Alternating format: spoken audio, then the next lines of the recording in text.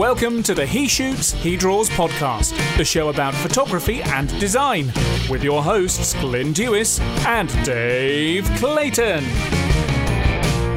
Hello and welcome back to our show. It's called He Shoots, He Draws, and if you've heard the intro, you know that. But it's me, Dave, and it's him, Glyn, and we're back again. This is a little special episode, but before we carry on, hello, Glyn. Hello, mate. How are you? I'm very well, thank you. Good. Yeah, this is a little kind of cheeky bonus episode. We normally put the episodes out kind of every Thursday, Friday, depending on how quick you edit it. But this episode is going out on Monday, and that's because we wanted to get it out a couple of weeks before the photography show, because I got to sit down and chat with the man behind the photography show, Johnny Sullins.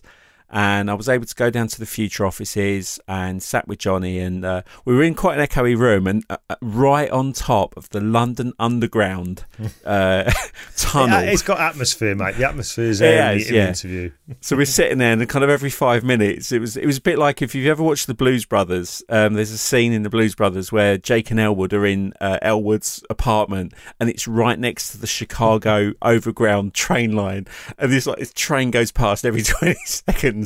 And he goes, yeah, you get used to it. So it was a bit like that rumbling underneath us. But I had a really good chat with Johnny. Now, for those of you in the UK, you'll know of the photography show. For those of you in the US, you should know about the photography show because this is a cracking event. Now, Glyn and I, way back in around 2013, do you remember Photo Live? Yeah, I do, because you mentioned it in the interview, and that kind of made me think of it when friends of mine had those T-shirts on. Do you remember they put the T-shirt? Yeah. When your fanboys. So there was an event called Photo Live back in 2013, and so what are we looking at? I think that's around when photography show. Because it's 6 years old this year. Yeah, it's 6 years old this year. So I think photography show was around that time. But you first kind of got introduced to Photo Live, and I'd already had an introduction with Future Publishing because I'd been involved in some other stuff with them. And that's kind of how I met the team, and Johnny and Ben Brain and George, all the people involved in the magazine. So when the photography show launched, we kind of already knew them, and I know we'd both been to Focus, and and then we went to photography show. We know a lot of people in the industry. So I kind of wanted to sit with Johnny and ask him about the show, because you'll hear in the interview where it came from and why it existed. And I'm not going to say that now, but sometimes you just rock up at these shows and it's all there, and you don't really, not that you need to know, you just want to turn up, get your stuff and go home. But I think it's quite fascinating when you're behind the scenes, behind the curtain, to see what the makings of a show like that, how it starts, how it manifests itself, and how when you turn up on the day, it looks as slicker than an otter's pocket. And but we're going to talk about that. But before we do, I'm just going to pass over to Glyn. Yeah. All I wanted to say, mate, because I want to kind of let this one just start as soon as. Obviously, I've edited it and I've listened to it all the way through now. And I've got to be honest with you, I kind of had an idea of what I thought it was going to be like before I edited it. And by the end of it, I thought, I didn't expect that, because I kind of expected wrongly that it would end up being like a sales pitch for the photography show. Yeah. And in fact, far from it. I have learned so much about what those folks go through to put on such a show, which is no mean feat. It really is. But it was Johnny's kind of explanation of how they organise this, the challenges that they face, what they're looking to do with it in the future, and also looking at it from a consumer's point of view. Which they really have got they're really switched on to that as well, to know what people want, the research that goes into what they want, and also the challenges that they face getting some of the names, the huge names in the industry there as well. So, and it was very honest. It was very honest about what they ultimately want from the show, because there has to be money and all that kind of stuff exchanged between people who come along and the actual vendors and so on and so forth. But I am now. When we're only by the time this goes out, a couple of weeks away from the show, I am really looking forward to it now, because with the video show that's going to be there as well, because I'm really interested in that. It's a really, really good episode. So well done you, mate. I really enjoyed it. No, thank you. I wanted to get that one done, and because we partnered with the show, and it was, again, like you say, I didn't want it to be a sales pitch. I wanted an actual conversation with Johnny because, like, as you'll find out from the interview, he's not a photographer. He's just, he's run this show 6 years now. But it was just because we're partnered with the show, I just felt people should know why we keep talking about it. Yeah. And if you are going to the show, I have to contractually say this. You get 20% off your ticket, HSHD, TPS 19. You can't use it on the day. You have to get your ticket before the show starts. But that will get you 20% off. But yeah, you'll hear a lot about it. And we've got some great interviews coming up. We just confirmed a date today. And I still don't know whether we should say it. But come on, say it. Yeah, say okay. It. Why not? Coming up at the end of the month, beginning of April, we have got Austin Kleon coming on the show. I can't who believe is the author of Still Like an Artist. Yeah. Which was the inspiration to Photograph Like a Thief. That's it, yeah. And his other book, Show Your Work. And we've actually got copies of his new book, which isn't even out yet. We've been sent special copies. So I am really looking forward to that one. Yeah, so that was confirmed today, so that'll be a great episode. So we'll be preempting that one with a few coming soon. Plus there's going to be some pretty big names that we're going to get to sit with at the show itself. Yes. And we have other names coming up, which I think people are going to be really surprised at the kind of we are. People. I mean, we definitely are. But listen, come on, we can do this thing. I've got a secret and I can't tell you. Let's just crack on with this. But before we do, go on. The other thing I just want to say, this week was another nice little thing. We got included in 2 lists. It's our first list we've been included in. The Digital Camera World website. They listed the top 20 influential photography podcasts, and we were listed at number 8. I don't think it was a vote system, but we were listed at number 8, which was great. And also the Design Cuts did a top 10 design podcast, and we were number 5. And trust me, that meant a lot to me because there are some podcasts in there that I completely look up to. Number 1 was Ventures in Design, which I listen to daily. But it's great being in a list because at least people are noticing, and it drew more eyes to the show. And looking at the statistics the last 2 days, it's definitely shown. There you go again with your numbers. I know. We have to make sure we're doing the job right, mate. Absolutely. But listen, come on. Yeah. This is a really good episode. It's a bonus episode. Yes. You did a great job chatting with Johnny. So, Dave, I'm going to pass it over to you this time to bring this one in the usual way. I'm so excited. So, Johnny, who are you? Well, Dave, I'm Johnny Sullins. I look after the photography show, which is how you and Glyn and the rest of the team know me. And I work at Future, who own the photography show and own various photography magazines, and I run a lot of their events. Nice. Well, I was trying to think how we actually met, and I couldn't actually remember. I'm not sure I want to remember. No. I was thinking because way back when... I think we were first looking at, was it Photo Live? Yeah, that's one right. of the events you put on Photo Live a few years ago, which I think Glyn was speaking at. And I know I had some history with Future, and I think we probably met through Matthew Pierce. Yeah, I think we were doing some stuff on the Photoshop side. Yeah. And we did Photo Live in October 2013 or something, I think. Yeah, so that was kind of dipping your toes into that. So you had never done a photography show before up to that point, because you've been responsible for other shows under Future, haven't you? Yeah, that's right. I mean, the photography show was Future's, biggest event that we've done as part of that going, 4 or 5 years ago. We've done quite a lot since. But personally, I used to work for a company called UBM and ran a lot of trade shows, which always sound a bit boring, but some of them were in quite fun sectors like the health and fitness industry, which anyone knows my svelte figure will be right at home there. And then probably the not so glamorous end of trade shows, which was I ran a care. They were called the care shows, which were for care homes, so not quite so glamorous. So yeah, nice mix of young and fit and old and infirmed. Yeah. Exactly, which is exactly where I fit. Yeah, we'll all be at one of those elements at some point, I think. So. And also, as well, is you come into this as, like we've spoken about this before. You are not a photographer at all, and Dave, with your camera. But I know you've kind of admitted, like, I'm not a photographer. I'm not a photography specialist. No. But I don't think that's a negative thing. I think it probably helps putting on an event like the photography show. Being responsible for what we were saying is probably one of the biggest, well, it's the biggest photography show in Europe this year. Biggest annual one, yeah. I mean, the Paris show, to be fair, is pretty good size as well. But it's bigger audience, but smaller floor space than ours. But I'm not a photographer. I enjoy looking at everybody else's photographs, but we've got, as I said before, we have a lot of magazines in the market. We have a lot of people that in the business who are mad about their photography, know an enormous amount about it, and we can call on them at any time.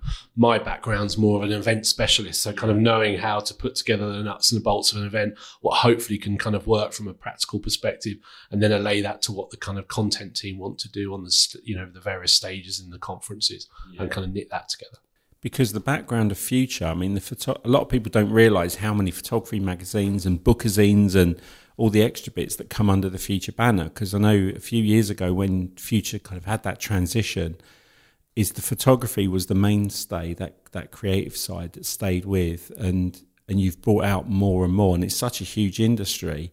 I think we'll go on to the beginning, but it seemed an obvious path for Future to go down to end up having an event that supports what you've been delivering to the industry for years anyway. Yeah, definitely. I mean, shows in a way should be a 3D magazine. You've got the stuff that people write about that becomes live. You've got the audience of the readers, the contributors of the stage presenters. So in a very kind of basic way, a decent event is a 3D magazine. Yeah. So going back to when there was no photography show. Yeah. There used to be an event at the NEC, which was the mainstay Focus, which I think, if I'm honest, I think I could probably say this because they won't be listening. I felt towards the end, it would become very tired. I remember going to the last one and saying to a couple of people I was there with that there was just no life in the show. Yeah. So to see it kind of have the plug pulled on it straight after that show wasn't a surprise. So from your point of view, looking at you put on all these events, how much of an eye had you had on Focus to think, could we do that? Or if there was, because I think the end of it surprised everyone. Yeah, me too. I mean, we'd had an eye on it. We were very keen to do something in that event space for a couple of reasons. One, it's a creative market. There's a lot of product involved. So shows that have a lot of product, so things people can get their hands on and try and then learn around is really good. It is really good for a live event. So we'd had a look at that, and we'd approached them to see if they would sell the event to us. It was Mary Walker Exhibitions, and they kind of turned that approach down and then closed it, which was a kind of an extraordinary set of circumstances, frankly. Yeah. But ones that kind of transpired well for us in the end. Because the end of that show was literally the end of that show. There was no sell on, there was no information. You went from Focus finishing to 1 year later, the photography show appearing. Yeah. A year may seem a long time, but it's a short time, I'm sure, putting on an event going from 0 to 100 miles an hour. The timescales were a little bit tighter than that, actually, because they ran in February. They didn't announce they were closing until April. And then the NEC, being the NEC, asked... We'd actually rang the NEC to tell them that Focus had closed. So real finger on the pulse stuff there. And we said, look, we would really, we'd like the opportunity to fill that hole. And they decided that they wanted to ask other companies as well, if, other show organisers, if they would like that slot. So we had to go through a whole tender process. But this had come to us quite early in my time at Future. So actually, I could kind of stop what I was doing and just concentrate wholeheartedly on kind of winning that tenancy. Yeah. And that's what we did. But by the time we got there, that was kind of May time. Yeah. And I didn't have a team. It was quite kind of hairy. In the end, we had about 8 months to put it all together. So it was, it was a lot of kind of long days, long nights, and everybody really kind of mucked in to get that done. Yeah. I think going back to Mary Walker closing it, which was a bit, it was a huge surprise. I think the only kind of critic, because it's her show, she could do what she liked. Yeah. So, and I think she treated it almost as it was a kind of a child of hers, and she didn't want anybody else taking it on. The only criticism I'd level is that she didn't give us the data. because that made life really, really difficult for us, because we had a show in the right slot, but we couldn't tell anyone apart from kind of through the magazines. And when you have a show, you're a custodian of a show. It's an industry show. Yeah. It's not necessarily your show. It needs to feel like it's the industry's. It's what they want, and they want to be represented. And if you didn't have all the support of the exhibitors, the people wouldn't have come. So I felt she should have probably sold us the database. Yeah, because I guess you went ahead and you thought, right, I've got a big room, I've got the thumbs up, now what? Because originally you didn't have the size of hall you've got now. You've now got the biggest hall. But when you had the first hall, so now you've got that, okay, you've gone out and identified it, you've got the okay from the NEC. I guess the next thing is, right, how do we get all those people? I mean, did you have the people who used to rely on Focus kind of knocking at your door, or did you have to do some serious convincing that... We had to do some serious convincing in some areas, because there were quite a few major manufacturers, a bit like you alluded to, that it felt the show had become a bit tired and had kind of taken it out of their budgets. Not only that, is because there'd been this gap, a lot of people had said, right, well, I'll use that budget and put it somewhere else before we could kind of get to them. There was certainly a number of companies that approached us as soon as they knew and said, right, kind of, can we get booked in? But we had to go around to see all the major manufacturers, because it's one thing spending £2,500 on a stand, and it's a whole other thing spending, £40,000-50,000 on a stand, plus all the production value, plus all the hotels and everything. That's quite an investment case they had to make. So we had to go around and kind of convince everyone that they were making that they were right to stick with us, and these were the major changes we were going to make to the show, and this is our vision for it. And they had the relationship with you anyway through the magazines, which helped, because in a way, I guess not having the database could have also been a good thing, because it meant you got to start with a clean slate. So you had the magazine database subscribers, your vendors also have lists, so they were able to promote the show. And I remember coming to the first show and you had the super stage, and I just remember one friend of mine went, and he'd been to Focus year after year, and he came to the photography show, and it was so much more vibrant, and just the whole layout, the colour, the setup. I think you had the garden. Did you have the garden the first year? Yeah.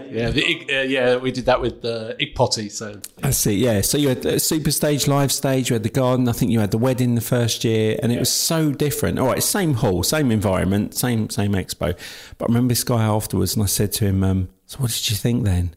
And he went, "I didn't seem any better than Focus." And I went, "In what way?" Yeah. He said, "Well, I was looking for a stand that had software that could convert slides to JPEGs or something, and there wasn't one." And I went, "How is that their fault?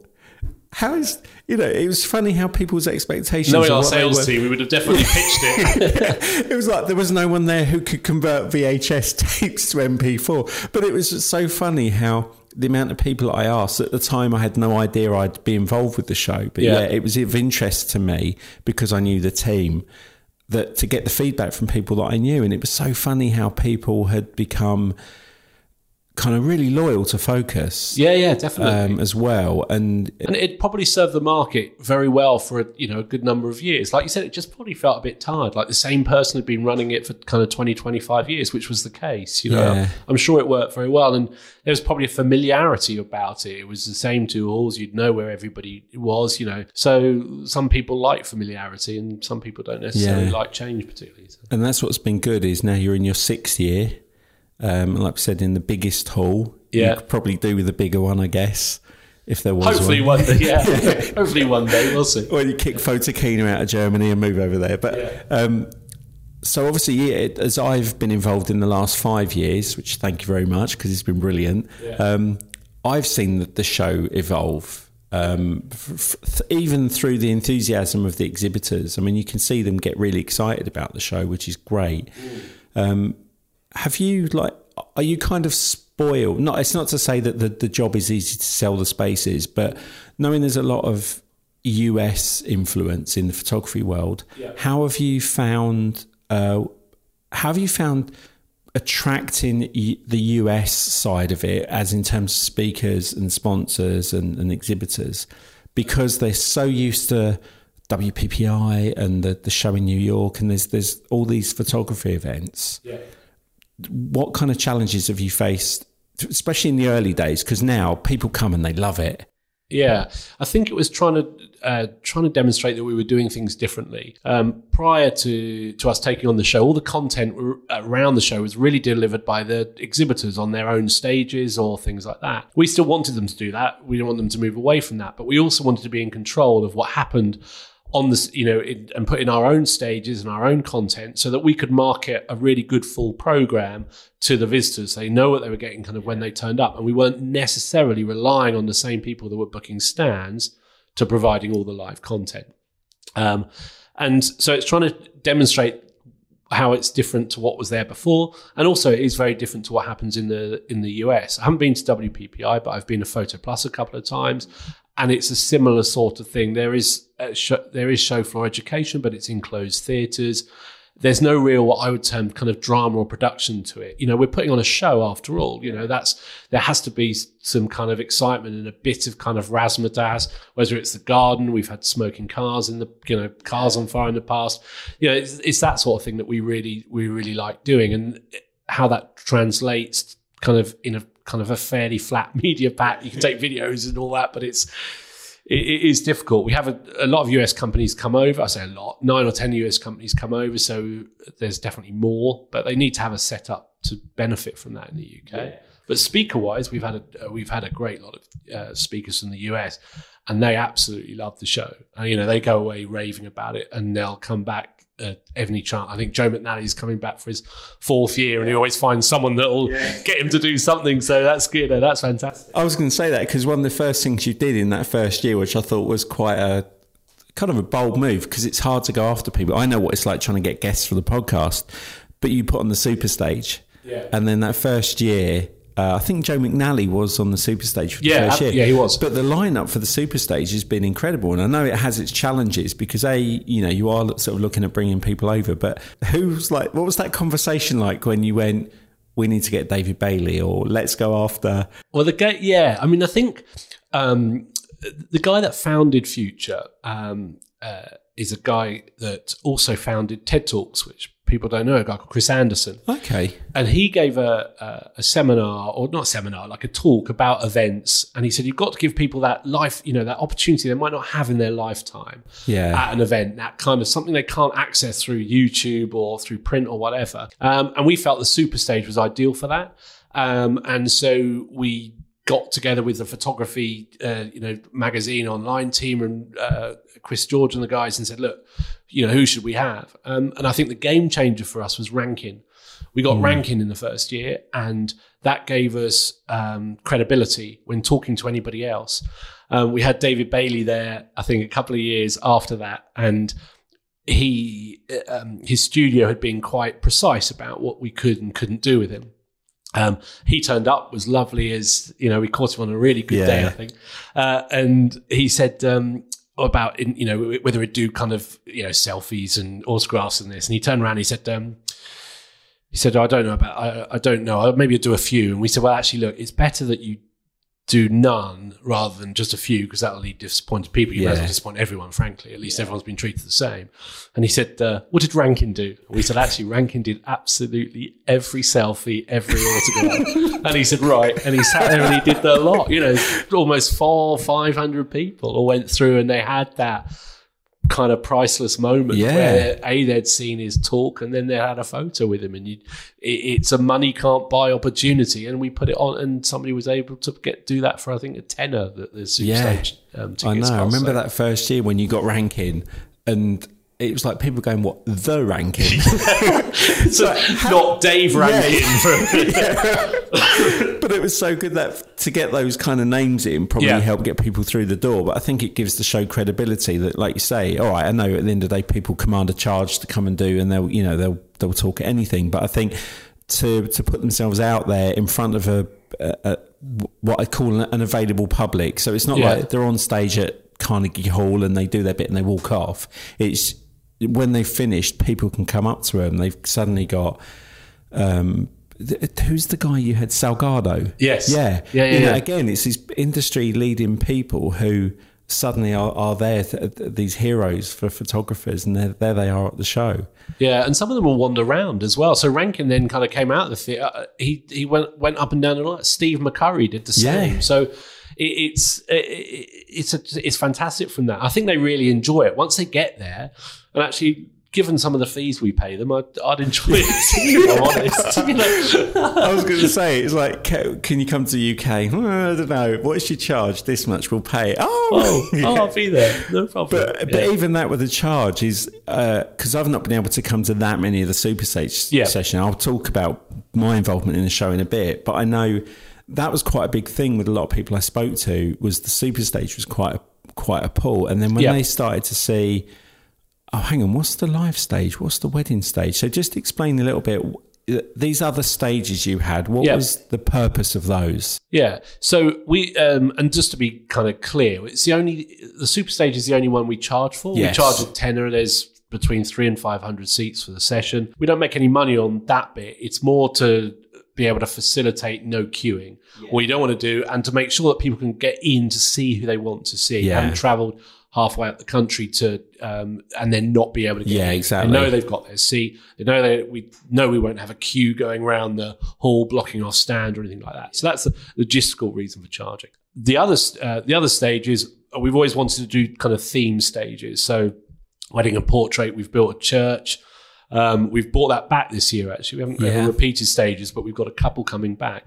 And again, let's just help people be inspired or become better photographers. I mean, the whole reason of the show really is to help people with their inspiration, but also help them from a technical perspective become better photographers, and do it in a way that's kind of entertaining and interesting and outside of a classroom. It adds, as you know, it gives us a few logistical challenges, but it's, again, it's seeing some of these people that are fantastic at their art, kind of, right up close, and watching how they change the settings of whatever they're doing kind of technically or creatively to vary the shot that they achieve. And it's great from that perspective. Yeah, I know it's like the first couple of years I came, and say the first year I came, all that was different. You had the garden, and it was like fully potted plants, and it snowed, Dave. Yeah, it snowed every hour. We had a snow machine. Please don't forget that. No, but that was the thing. That was the thing that was kind of. I think people were really prepared for that. It's the fact that you could walk into a big room, and all of a sudden there's plants, there's a wedding, there's street photography, there's a burning car, and it's hard. It's hard to do some of that stuff indoors, and yet when you walked around and saw the people having the opportunity to go and actually, well, look, here's a wildlife photographer, here's a plant photographer. They're at the stage. You can watch them. You can go and apply what you've just learned, which a lot of people don't do. I mean, with the conferences we've been involved in, is people go, they watch, but they don't get to do, and then they go away and they forget. They don't apply it straight away. Whereas there's definitely a stigma when we launched the show and you looked at some of the forums that for photographers, there was definitely a stigma about turning up with your gear into the show, and kind of people almost kind of mocking someone turning up with everything. With everything. I'm a photographer. To be fair, there are probably people that go a bit overboard, but the point is, this is a photography show. You should bring your camera. Yes, we're indoors at a big, in essentially a rather large shed, but we've tried to make it as creative as possible and inspiring as possible. And why shouldn't you kind of bring your camera and try that? And this year, out on the lake, Pendigo Lake they call it, which is the kind of body of water just outside of between the hotel and the I think Nikon will be out there with their new cameras doing kind of, so there's more and more opportunities. We do photo, we've done photo walks, so we want people to turn up with their camera and to be able to immediately kind of put into practice, take some of the shots, replicate some of the shots they've seen other people taking on the stages. It's important, I think. Because you did a couple of years ago, you teamed up with, it was a photo walk around Birmingham. Yeah, we've tried to do more and more of that kind of what we'd term kind of off-campus activities, after-hours stuff, because we saw that more and more people come to the show for more than a day. Now they can spend those full 2 days in the show, but if they want to go and do something else in the evening on the between the days they're visiting, or they want to go out and do something post show and take out their camera and put into practice, then we should try and give them opportunities to do so. So because let's face it, Birmingham, but it's not the most exotic. Dave, you're from Swindon? Yeah. So. Well, it's that environment. You are near the airport, you are near the NEC, so I think it's quite good that the show has become for gritty, gritty commercial shoots. Yeah, but it is nice to see those extra things going on now, and what's good is people are becoming more involved in it, and like you say, they're not just coming for the day. So, from a statistical point, anything that you can share, what can you tell listeners who haven't been to the show about the show from a point of people come in, how it works over the 4 days, because there is a pro day as well. Yeah, so there's we don't refer to it as a pro day, but there are definite Monday and Tuesday are definite days where we have more pro focused content. So if you take the 4 days, so the show opens Saturday and closes Tuesday. If you want to avoid the crowds, you come on Tuesday because that's our quietest day. We have 7,000 odd visitors. Our busiest day tends to be Monday, because ironically that's when all the photographers that have been working over the weekend, they come in. But the ironic bit is then all the people that are retired and enjoy their photography, they come on Monday to avoid the crowds at the weekend. But actually, Saturday and Sunday are usually fairly similar days.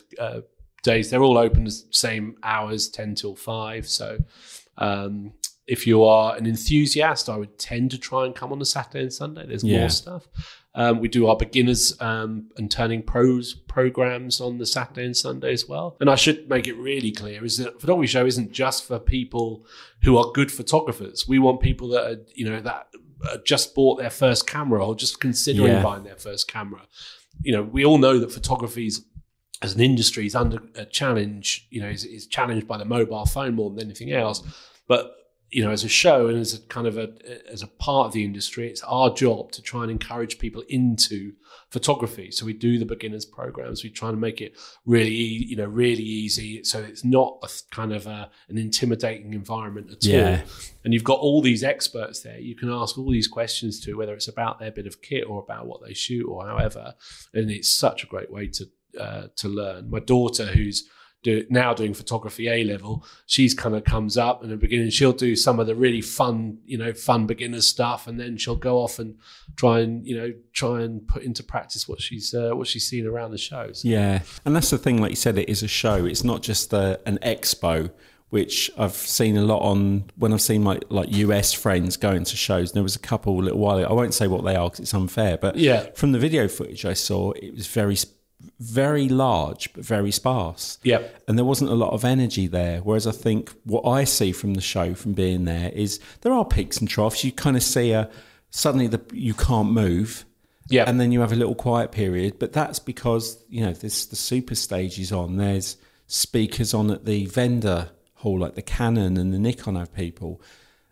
And one thing I saw was, like, from year one, focus was traditionally an older audience.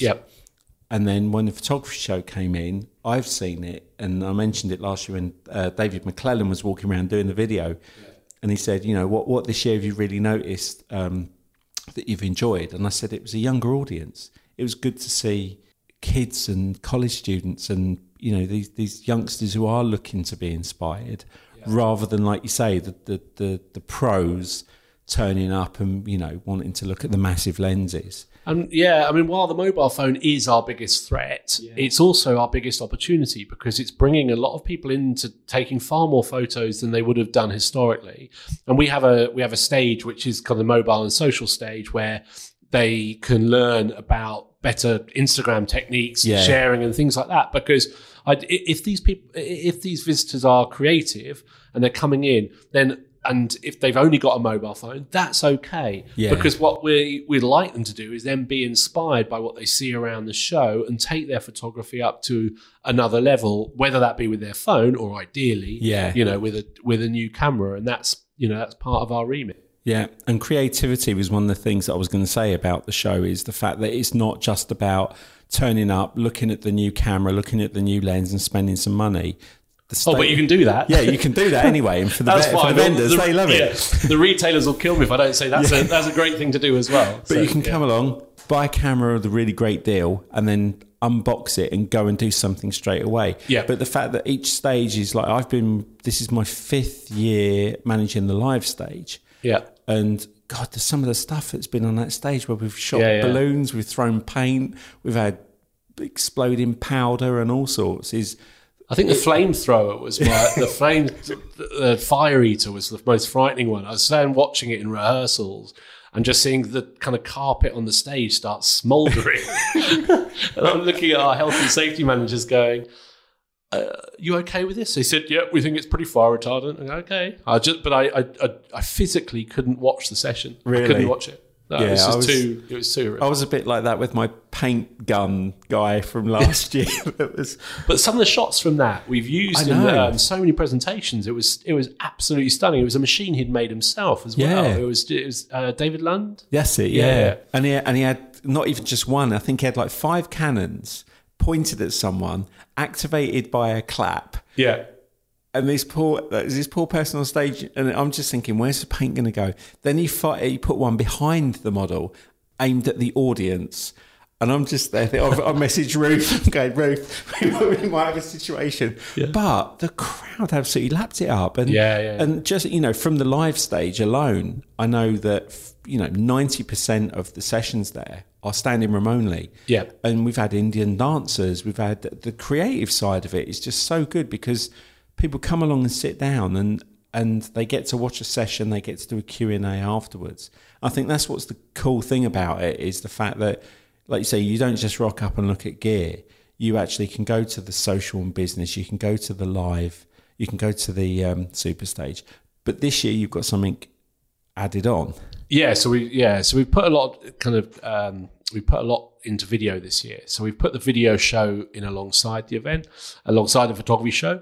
Clearly, there's such convergence in the equipment itself, kind of with all the latest full frame mirrorless, being able to shoot 4K video, etc., etc. More and more filmmakers are using stills cameras rather than kind of fully fledged video cameras. So there's a big crossover there.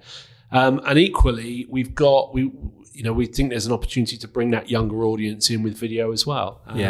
And our major manufacturers, Canon, Fuji, Panasonic, all look after, target that market as well. So in terms of trying to grow the show and bring in a different audience and also give our traditional audience more reasons to visit, because those guys that have got their DSLR or their full frame mirrorless camera, they want to know how to use the video bits, and we can give them that education now. We can badge it clearly for them so they know what to do and where to go. But I think this year we'll have something like 600 different pieces of content on around the show. So anybody coming kind of needs to can plan their day, but they can get that variety. I think that's really important.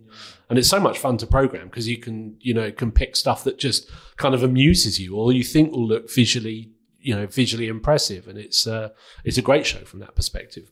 Really good fun to organise. And that's the thing I've noticed with equipment is like, so I'm not a photographer, my phone is my camera, but back like when phones started becoming cameras and everything started becoming about the amount of data you used, I've noticed now more with camera manufacturers, it's almost like, look, we know it's a camera, but here's what else it can do: 4K video and slow-mo, and it's almost like the selling point of a camera is fast becoming the video side of it. So it seems quite obvious now with the advent of, YouTube's I think YouTube's 10 years old.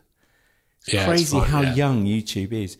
And yet now it's everybody not only just wants to be a photographer, but they want to be a content creator. They want to be a video maker. They want to be a YouTube star. And I know we've got Nigel Danson was one of our guests, that he's a great landscape photographer, but he's also a very good YouTuber.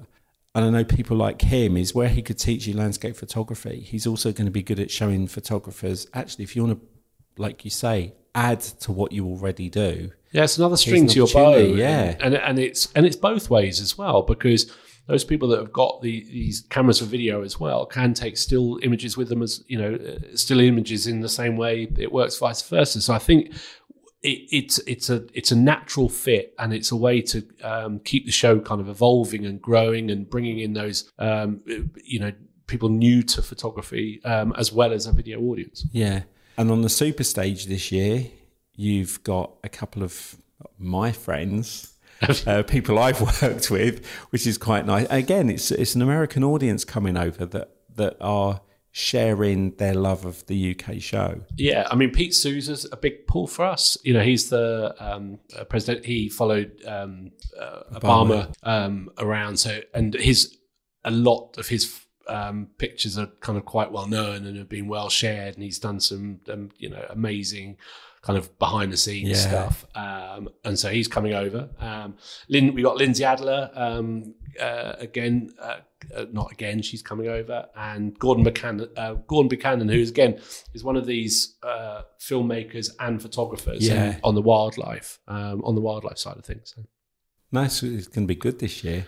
I think it's going to be great. I always get really excited about it. We have all the kind of, the commercial pressures and checking we've sold enough tickets and all of that sort of thing. But actually, when you get into the last couple of weeks, as we are now, I'm really excited to see it come together. It's something I know that the company and the people that work on it are incredibly proud to put together. Yeah. And it's not like you've got the hugest team in the world. I mean, you've got a really good tight team, and I've been working with Ruth because we've got a new thing this year. Before we move on, I know on the Super Stage I want to give mention Moose Peterson as well. Because Moose is a guy that I've known for a little while, and I'm really glad that he's been able to come over and do that, because he's actually working on he's actually rebuilding a World War II plane, which he's going to fly from America to Normandy. I thought he was going to fly into Birmingham. I thought, wow. No, but he's... Well, sure, he said we'd cover his flights. But when you see this plane they're rebuilding, then they got to... Bearing in mind, these planes weren't built to cross the Atlantic. But, he's working on this project at the moment, which is just... I'm scared by it, because I'm thinking... it doesn't sound... But, it's really good. So I'm looking forward to having him, because I think he'll be... this is his first trip to the show as well. Yeah, it is. Which will be really good. Yeah. But yes, we don't have the biggest team. But... No. Most people, and funny enough, most people go, what do you do for the rest of the year? It's like, that's probably anybody that organises like an annual exhibition of, some scale, that's probably the kind of most frequent and therefore the most annoying question. Everyone says, so what do you do for the rest of the year? So you get the summer off. Yeah, I'm sure they do, but so it's so that's there isn't a big team, and then of course we use a lot of freelance. As a show organizer, actually, you don't own very much. Yeah. You own the data, you own your time slot or your kind of profile and, venue booking, and you own kind of, branding. And that's kind of it. Everything else, from the hall that you rent, from the carpet that you lay, from the stands that you build, from all the people that come in and present, from the registration, everything like that is bought in. So your kind of team suddenly swells from being, 4 or 5 people to 30 people on site. Yeah. Yeah, it's quite a logistical exercise. I know when you rock up when I rock up on a Friday, and like I can just stroll along, work 4 days and go home. That's good. But I know I get up early on a Friday because I like to see everybody. And you walk in that hall and you're looking around thinking, how is this going to be ready tomorrow? You walk in on Saturday morning, it's like the fairies coming overnight, and it's just pixies. The carpet's down and all the stands are up, and I think that's that's one of my favourite bits is. Friday, it's going to be okay. Yeah. And then you get there, and we tend to get in about kind of 7:30 on a Saturday morning, and the show just looks beautiful. And none of the exhibitors are there, so you can just have a few minutes kind of wandering around, checking your snag list, and all the kind of a lot of the overnight magic has happened. So no, it is not. I do like that Friday walk round just to see everyone setting up, and nobody ever looks tired of it as well. That's another thing I've noticed is no one ever looks like, oh God, got to set this up and do it. Everyone's like buzzing around and getting all the gear set up, and it is quite nice to walk in, get that fresh carpet smell and the glue and I think we've alluded to the fact that that the industry's tough. It's a tough place to be.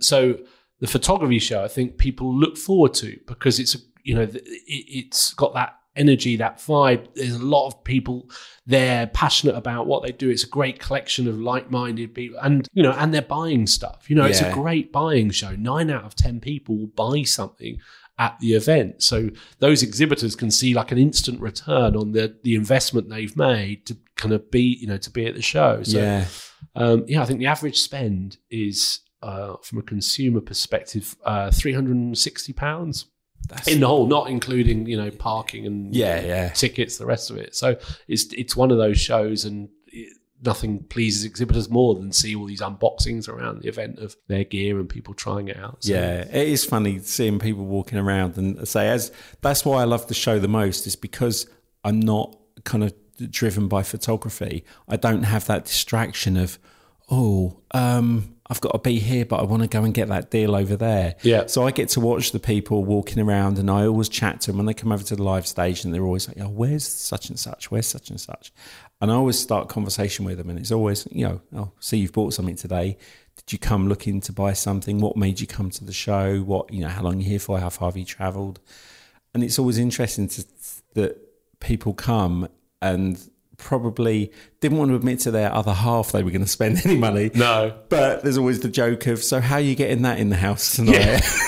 you see it on the forums. See it all on the forums. And you feel like, I kind of bought this, and that old thing, I've had that ages. Yeah, exactly. Yeah, just putting it in an old bag or something to disguise it. But it's a fundamental part of the show.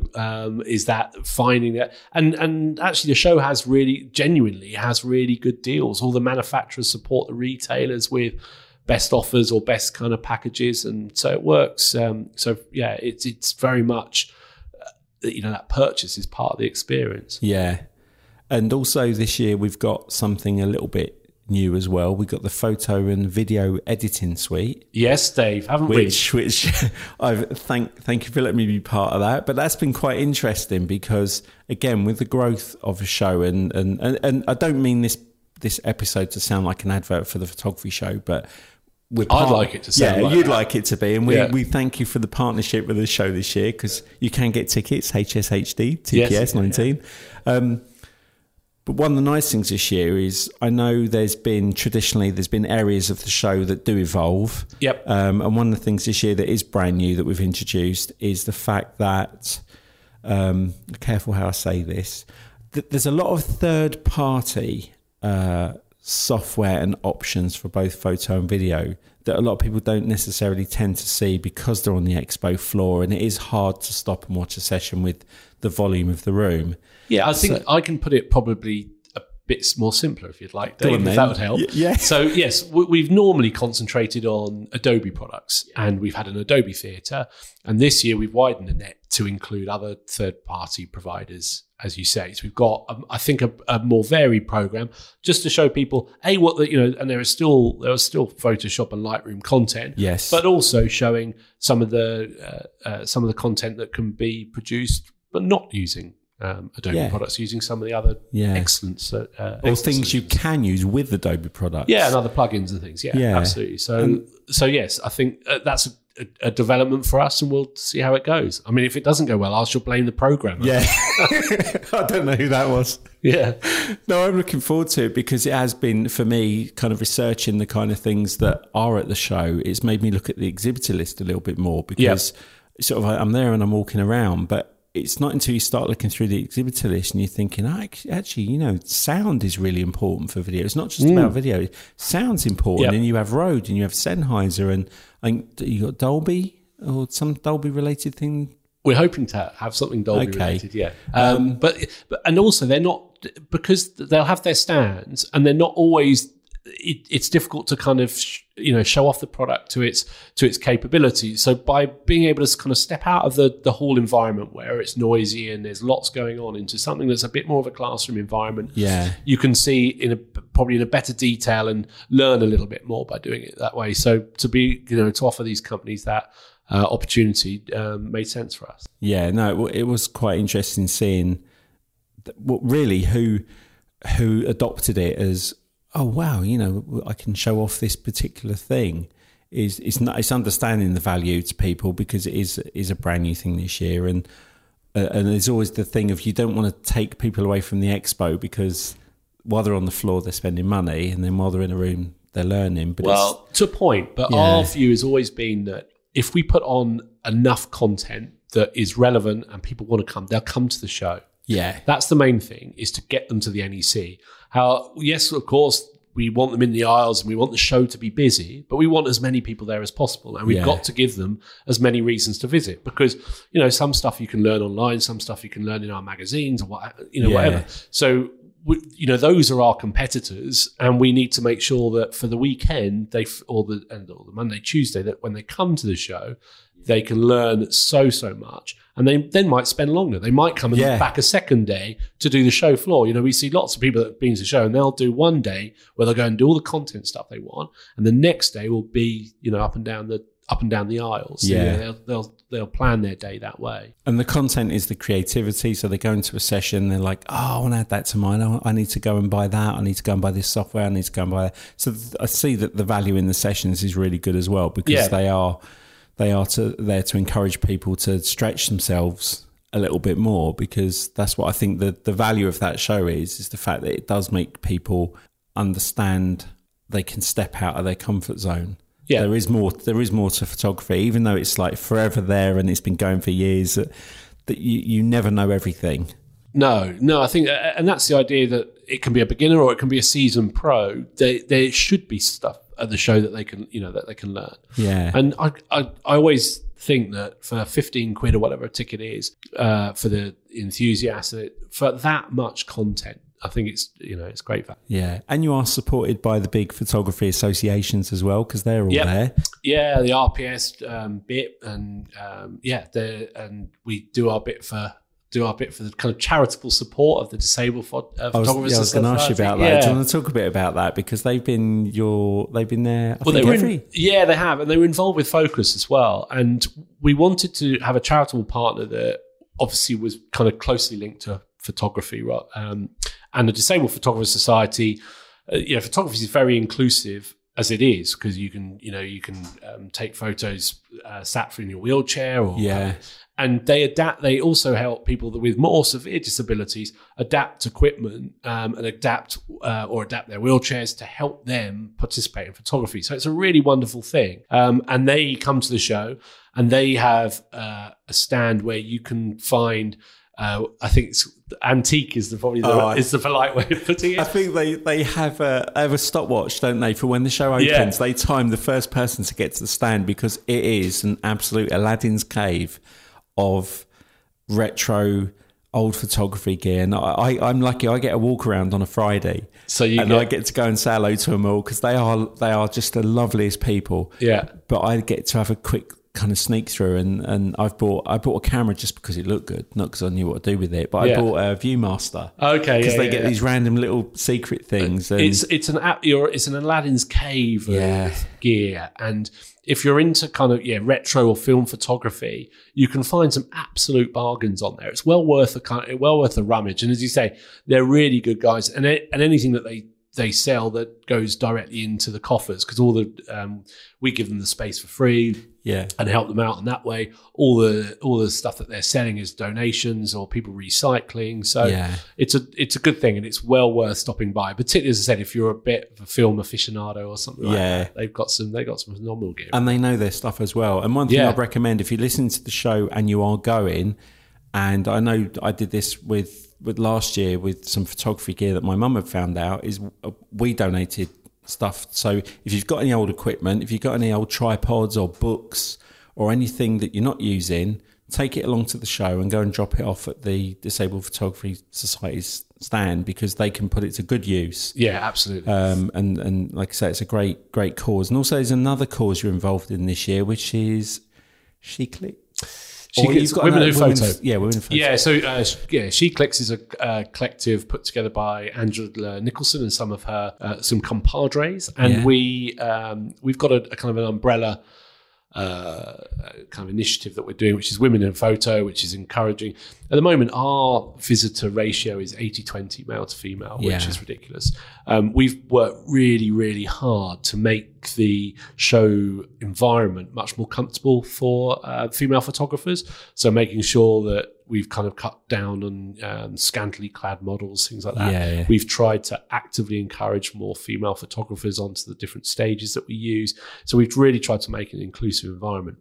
And this is a kind of a stage on from that, and joining that under about Women in Photo and having specific events for female photographers to get together, network, learn, share experiences, etc. So we think there's a gender gap to work on, and we want to do our bit. Yeah, definitely, and that's one of the things that we've found with the podcast is, generally when we say to people, who do you recommend, who should we interview, and we're always just fired male photographers one after the other.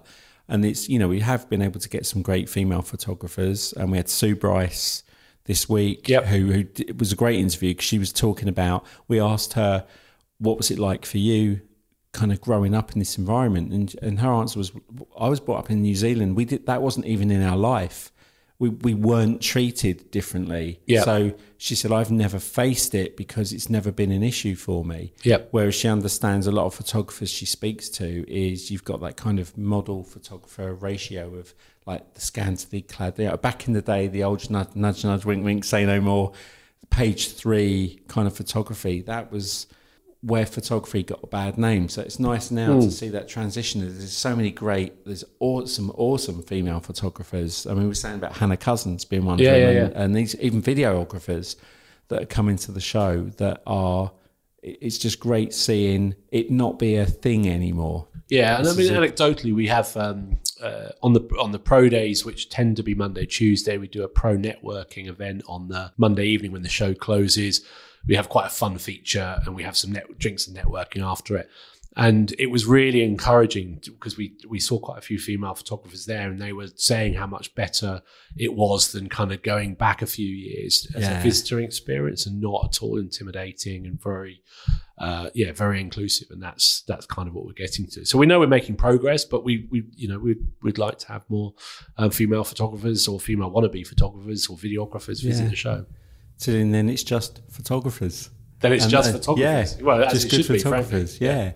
So what's the future of the show now? Because obviously 6 years in, you have grown. Apart from like a snow day, the numbers are growing each year, which is great. And the like we said, the audience age has changed. There's a definite shift between the last audience of Focus and year 5 of the photography show. So how much further can you take the photography show in the UK? And it's a good show. Take it on the road. Yeah. So, we've definitely got to focus on bringing in younger photographers. We want the show to appeal to all photographers. Doesn't matter kind of what age they are, but we know that we get predominantly older photographers at the show, and we would like to, bring in additional younger photographers, not at the kind of cost of older photographers. We don't want to be kind of killing them off or anything like that, but we just want to grow the show from a younger audience. Video will play a massive part in how we grow the show going forward, because from our perspective, we have the majority or pretty much all of the major manufacturers support the show. So it's not necessarily growth from that perspective, but there's definitely audience growth that we could tackle. And that's why video, because there are a number of kind of companies that we would like to see do the show in the future that have got a strong video product lineup. Yeah. So that's a big focus for us. And then, internationally, we have had a look at the US, but one of the things that we found quite quickly was the production values or production costs in the US are very different because of the way labor charges. Yes. So there's I've heard about that. The likely guys as drayage. Yeah. And it's union run, it's union stroke mob run in quite a few cities. So we have to, we want to be sure that we can replicate what we do here to the kind of with the same kind of values. We do. So, but we've bought a business in the US that runs a government video show up in Washington. So we think that's an ideal opportunity for us to do a bit more on the still photography side up there, and that's in the week after Thanksgiving. So I think it's first week of December this year. So we're taking a closer look at that. They're coming over to the show to see what we do. And then we'll take some of the best bits and hopefully run those over there, if all goes according to plan. And size-wise in the UK, do you think, obviously you've got the biggest hall at the NEC, you've got the photography. It's easy for me to say, the photography and video show this year. Yep. Obviously, attracting a different audience. Have you got the scope to grow, to make the show bigger? Like, let's say another 10,000 attendees come along. You got. We could hold. Yeah, we could. What's the capacity of the show as it is? Our total capacity in the hall would be, I think, we could do 60,000. Okay. Over those 4 days, but that would be pretty busy. If you remember year one, it's one of my kind of favourite memories of the show, actually. The Saturday, and there was it was Cass who was running the show with us, and Grace was doing the marketing, and we were stood outside on the Saturday, and we'd done 7,000 visitors. We were really pleased with that. It's a great start. 8,000 turned up on the Sunday. We got through that, and we thought, right, phew, it should quieten down. And actually, Jeremy Gilbert, Nikon, was the only one that said, right, Monday's going to be busier. And we're like, what do you mean? 10,000 people turned up, and we just didn't, and we did do some kind of dedicated mailings to them afterwards, because we knew it wasn't quite the right visitor experience. Yeah.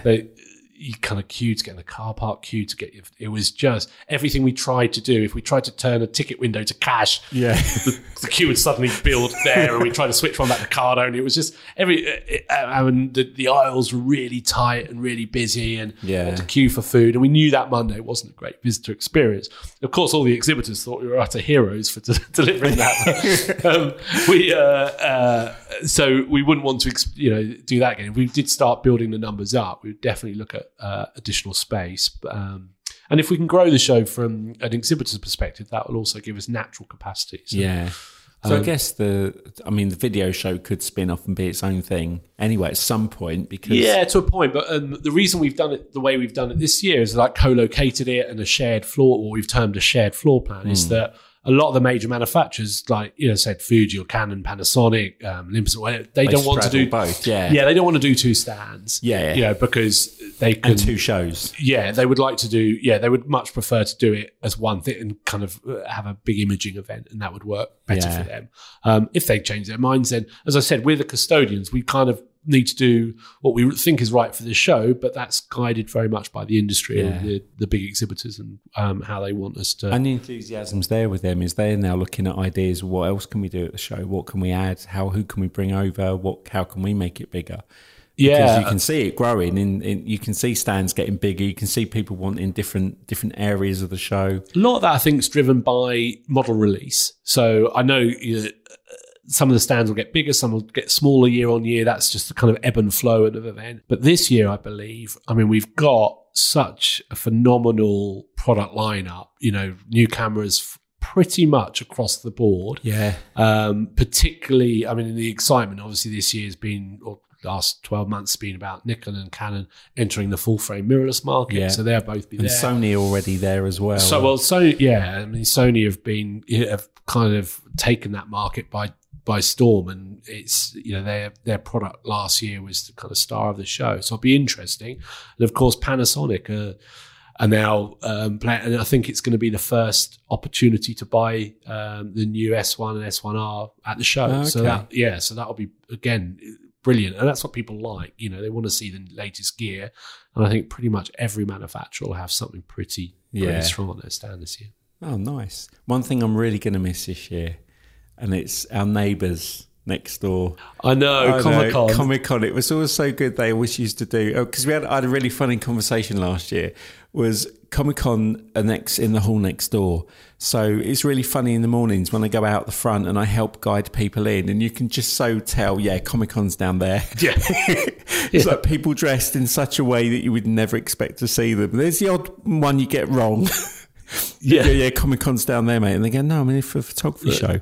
But they did the march through where they have we the used to have first a parade, order. which we were nervous about doing it the first year, but it's a Star Wars parade, so it's led by Darth Vader, and and they come through the show, and Oh, yeah, we're nervous because it was going to clearly, you've got kind of 60 or 70 stormtroopers and other characters coming through. We thought it'll clog it up. But when it came through, it was just all the cameras came out and they absolutely loved it. And the music as well. Yeah, it was. I scurried over to Canon because their stands at right at the top of the hall, so I could get up on their viewing platform and look at it all come round and just see the people move to the. It was great, and far from being kind of frustrated by it, all the exhibitors thought it was fantastic. You know, and what a photo opportunity! I mean, it's a perfect thing for the show. I know we had. I can't remember who it was now, but someone had a model not turn up. Yeah, and they had like half an hour to get on, and we just said, right, run next door, go and get a cosplay. And say, would you like to be photographed? They love it, yeah. They had 3 cosplay, they come back, they absolutely loved it. But we were talking about it and saying, what's really funny as well with that whole thing with Darth Vader leading that march, is we said, who gets to be the Darth Vader? Yeah. Is there like 8 Darth Vaders next door going, we hate that guy? Yeah. It's our turn next year. Like, it should be me leading it. And there's all these stormtroopers and all these other characters. They take it really seriously. I know. It's really, but yeah, it's not here this year. So they've moved it, haven't they? Yeah, they've moved it to the company was bought by another organizer, so they've kind of changed it up a bit. So we've got crochet and knitting this year or something. Greatest kind of cross stitch.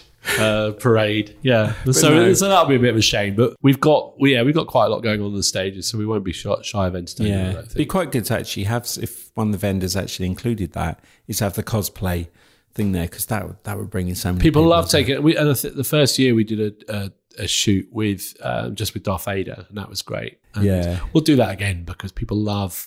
You know, they like the dressing up, but they like particularly Star Wars. Yeah. A lot of photographers, I'm sure, are Star Wars fans. There's got to be a crossover. Yeah. Not to insult anyone, but there's a crossover there. No, I'm sure there certainly is. Yeah. So, kind of to finish up then, is tell us, if you haven't been to the photography show, why should you come this year? What should be your compelling? Sell me the show. This is your sales part. This is it. Well, I think I've mentioned it a few times. I think it's about being a better photographer. If you want to become, if you're serious about becoming a photographer or becoming a better photographer or running your pro photography business better, then, come to the show. And it's the same on the video side. If you're a content creator, whether you're doing kind of stuff in your home studio, YouTube, or you're a company like us doing product reviews on video as well, then you should come to the show. There will be something for you. And all the gear. I mean, that's the bonus of it. There's just all the learning,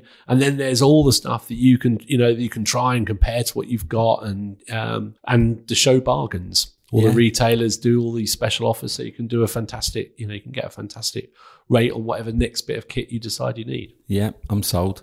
The other thing I would know is it's only an hour and 10 minminutes from London. Yes. And the train goes straight through. We could do with more visitors from kind of, braving it up north, as they'll probably refer to it, along Oxford Street. Gap. Yeah, it's an hour and 10 minutes on the train, and you don't even have to go outside. Yeah. Birmingham International's right there. And even the thing so you do a discount on train fare for people to come on Virgin trains. That's right. Yeah. Don't be put off by the parking. I know the parking's gone up this year, but I know somebody mentioned this about it's our biggest. Do you know what? The parking's the biggest complaint. It's the thing that we're not in control of. The NEC set those. It's still the same rate if you pre-book. And the other thing I would say, off the record, being heavily recorded, is you should check out the Birmingham International Railway Station car park. That's all I'll say. Okay. I think you'll find that more reasonable and still on campus. Yes, interesting. Yeah. Okay, that's good because I know like people travelling in. It's even if you complain about the car park cost, which, like you say, you're not in control of.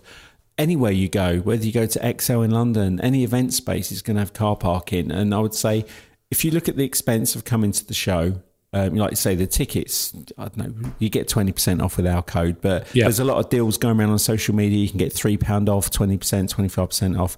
Get yourself a ticket. By the time you've paid for the ticket and the car parking, if you go in the show and get a deal, you've made your money back anyway. I think so. And what you learn is, it is kind of, there's a lot of free learning content. There's a lot of value in the expense. And I think some people get so hung up on this cost me this and this cost me that. But actually, when you look at what you can spend to go and do something else, Yeah, if you look at it kind of comparatively. Yeah. So, okay, I've paid my ticket and a car park and I've paid 25 quid. 25 quid for a full day. Our average visitor will spend 6.5 hours. Yeah. So if you want to break it down, it's £4 an hour. It's not. Yeah. Yeah. I still think it's brilliant value. I know I'm biased, but I still think it's brilliant value compared to all the free education and inspiration you can get, as well as all the kind of product stuff. I still think it's a great day out. So where can people find information about the show? Photographyshow.com. Yep. And social media, your UK photo show on Twitter. Yeah, and we're on Facebook as well. And all, but the website's the best place because it's got every program. And again, if you're a first-time visitor, or even if you're not a first-time visitor, to be able to plan your day and work out, we have an app as well, so you can download a show app, and that you can then diarize everything that you want to go and see and time it so that it gives you notifications when you should be over at the live stage watching Dave strut his stuff. So it's so we try and, again, it's about making it easy for people. There is a lot going on, so it's definitely worth people, if they're coming up, to kind of spend a bit of time actually planning their day and leaving themselves enough time to walk the show floor, because there's going to be something like 270, 280 exhibitors. The show's bigger in terms of the number of exhibitors than last year, so there's a bit more to see on the show floor as well. Yeah, I definitely recommend planning, definitely, because you get the show guide, go on the website, look at the stages that are on, look at the guests that are on, and seriously make a plan for your day, because it does get busy. You will get stopped. You'll definitely get distracted by a shiny tripod or something like that. And also something we haven't touched on, which I think for me is a massive, massive important thing for a show like this, is networking. Is the networking opportunities you're going to get. You're going to bump into other photographers, friends. I've got a guy coming who, the first time I ever came to the photography show, I was sat on the train and there was a guy sat opposite me he got his camera out, and I was just thinking it was a boring trip. If he looks up, I'll make conversation with him. And I'm hoping for his sake. Yeah, he kept his eyes firmly on whatever he was doing. He looked up and he just went, "Are you going to the show as well?" And I said, "Yeah, I am. Are you going along?" And it was his first time. We ended up chatting. We went 2 stops past Birmingham and realised we'd missed our stop. Turn around and come back. His name's Sean Elliott. He's a brilliant photographer. And we meet up every year now, and he comes to the show and he absolutely loves it. And I've made so many friends and contacts, and it's great for me because as a graphic designer, when I start telling photographers what I do, they're like, "Oh, I need a graphic designer." I bet. So, from a networking point of view, come along. You can build some really good relationships with the people who run the companies, for the vendors. You're going to meet some great photographers. I know there's been lots of friendships and relationships have come from the show. Yeah, a lot of people kind of make that their annual, it's either a pilgrimage altogether or they'll all meet there. And it's a social crowd, and it is a friendly. It's a really nice show. Nice is such a terrible word, but it's a really nice show to run because on the whole, the visitors, really enjoy it. The exhibitors get right behind it, and they're all there. They all got the shared passion and shared interest, and that makes it.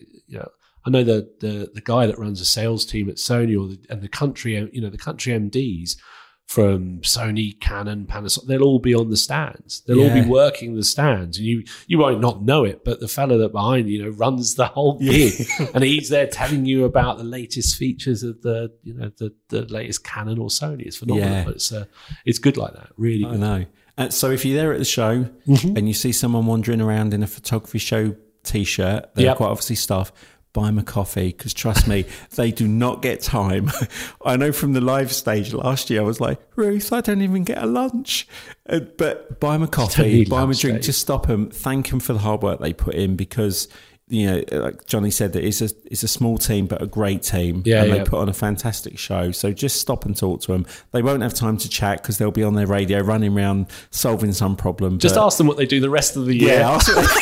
What's it like having 11 months off?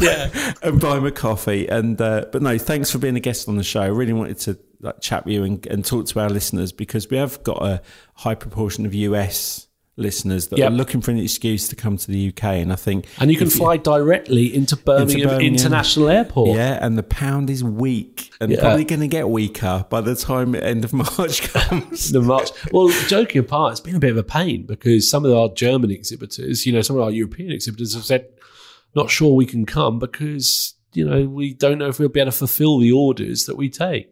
So we're missing a couple, but we've replaced them. So don't you worry. Good. So come along to the show. Thank you for being a guest on the show. Pleasure, Dave. Thank you for inviting me. And come along to the show and come and meet Johnny. He'll be the guy walking around in a suit looking super smiley and relaxed because everyone else is doing everything and he knows he's got 11 months off. Yeah.